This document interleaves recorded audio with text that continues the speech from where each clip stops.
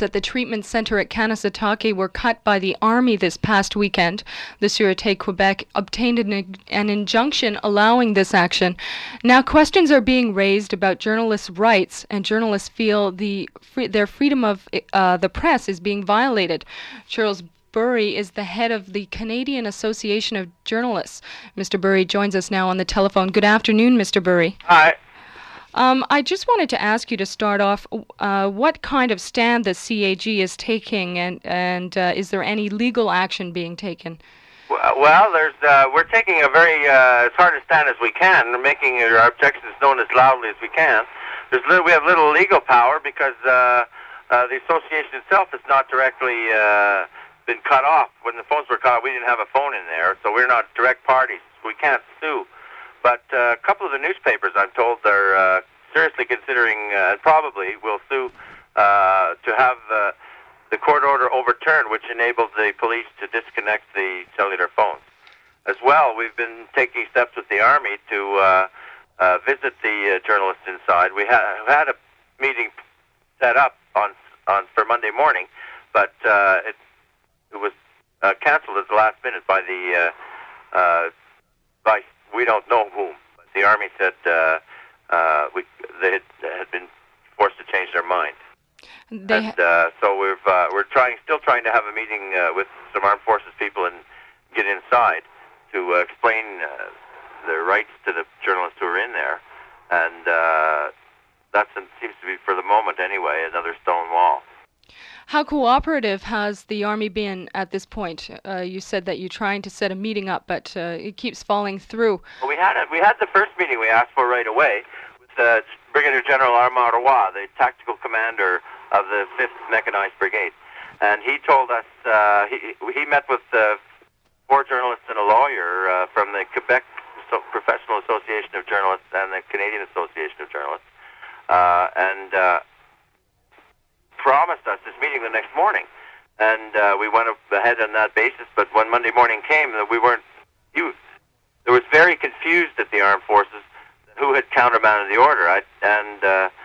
Although late in the day yesterday, Monday, the Army said they had changed their mind themselves. I don't think that's necessarily true. I believe they were forced from above. Above meaning what? Meaning Ottawa, somewhere in Ottawa. It's hard to tell. No one's talking, in Ottawa or Quebec City. Mr. Barrassa is apparently on holiday in Florida, although he's technically the commander of this operation, okay, because the military power has been turned over to the province. But he's in Florida, and several journalists were told by many armed forces people, spokesmen, officials, officers, that they had been ordered by political authorities not to let us in on Monday morning. Well, that's a very serious thing. That means that the government we elect, is not taking taking care of civil rights right now, and they're disregarding them. In particular, freedom of the press, but I don't think that's really the only one that's being pushed out of the way. So we're pretty unhappy with that whole picture. What can the association do about that? Well, we make noise. It's a little bit awkward for a journalist to go on the air to complain about the conditions of journalism. We try not to do it too much, but this is just such an outrageous situation that we've sent out a number of communiques, and we keep on pestering the Army to let us in. And we also have had a press conference to talk about it, and now it seems to be being picked up by people outside the trade, which is really what it'll take. In order for the journalists to completely have freedom of expression, it'll take the will of some opinion leaders, and that seems to be coming up just yesterday and today with the appearance on the scene of the civil rights people, the Comité du Droit de l'Homme and so on, are starting to speak out about that and about other violations too. Is there any kind of international agreement governing journalists' access to military zones? Not that I know of. Normally, each armed force takes in military zones, looks after, to some extent, the journalists within it. Although some do that at the point of a gun, others do it by shepherding the journalists, and still others, in still other conflicts, it's every person for themselves. So it depends on the situation. In this situation, of course, there's only one recognized nation involved. It's to a large extent within Canadian control, but there's no international agreement. There are just several customs that usually form the pattern for coverage, and there's none of them which fits here. And the inside, the warriors who are left and their people, their families inside, have accepted journalists being with them. They've always accepted journalists being with them to some extent. Earlier in the conflict, actually, the warriors and the Mohawk Nation were very intolerant of the press in the same way that the Army's being now. Well, Mr. Burry, thank you very much for talking with us today. Okay, thank you. I really appreciate it. Thank you. September 19th with Lisa on Off the Hour.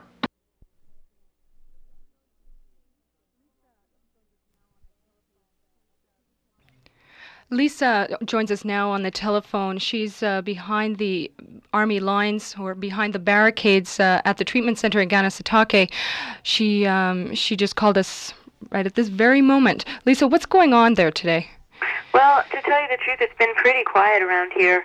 I think the attack by the Army at Kahnawake has a lot to do with that.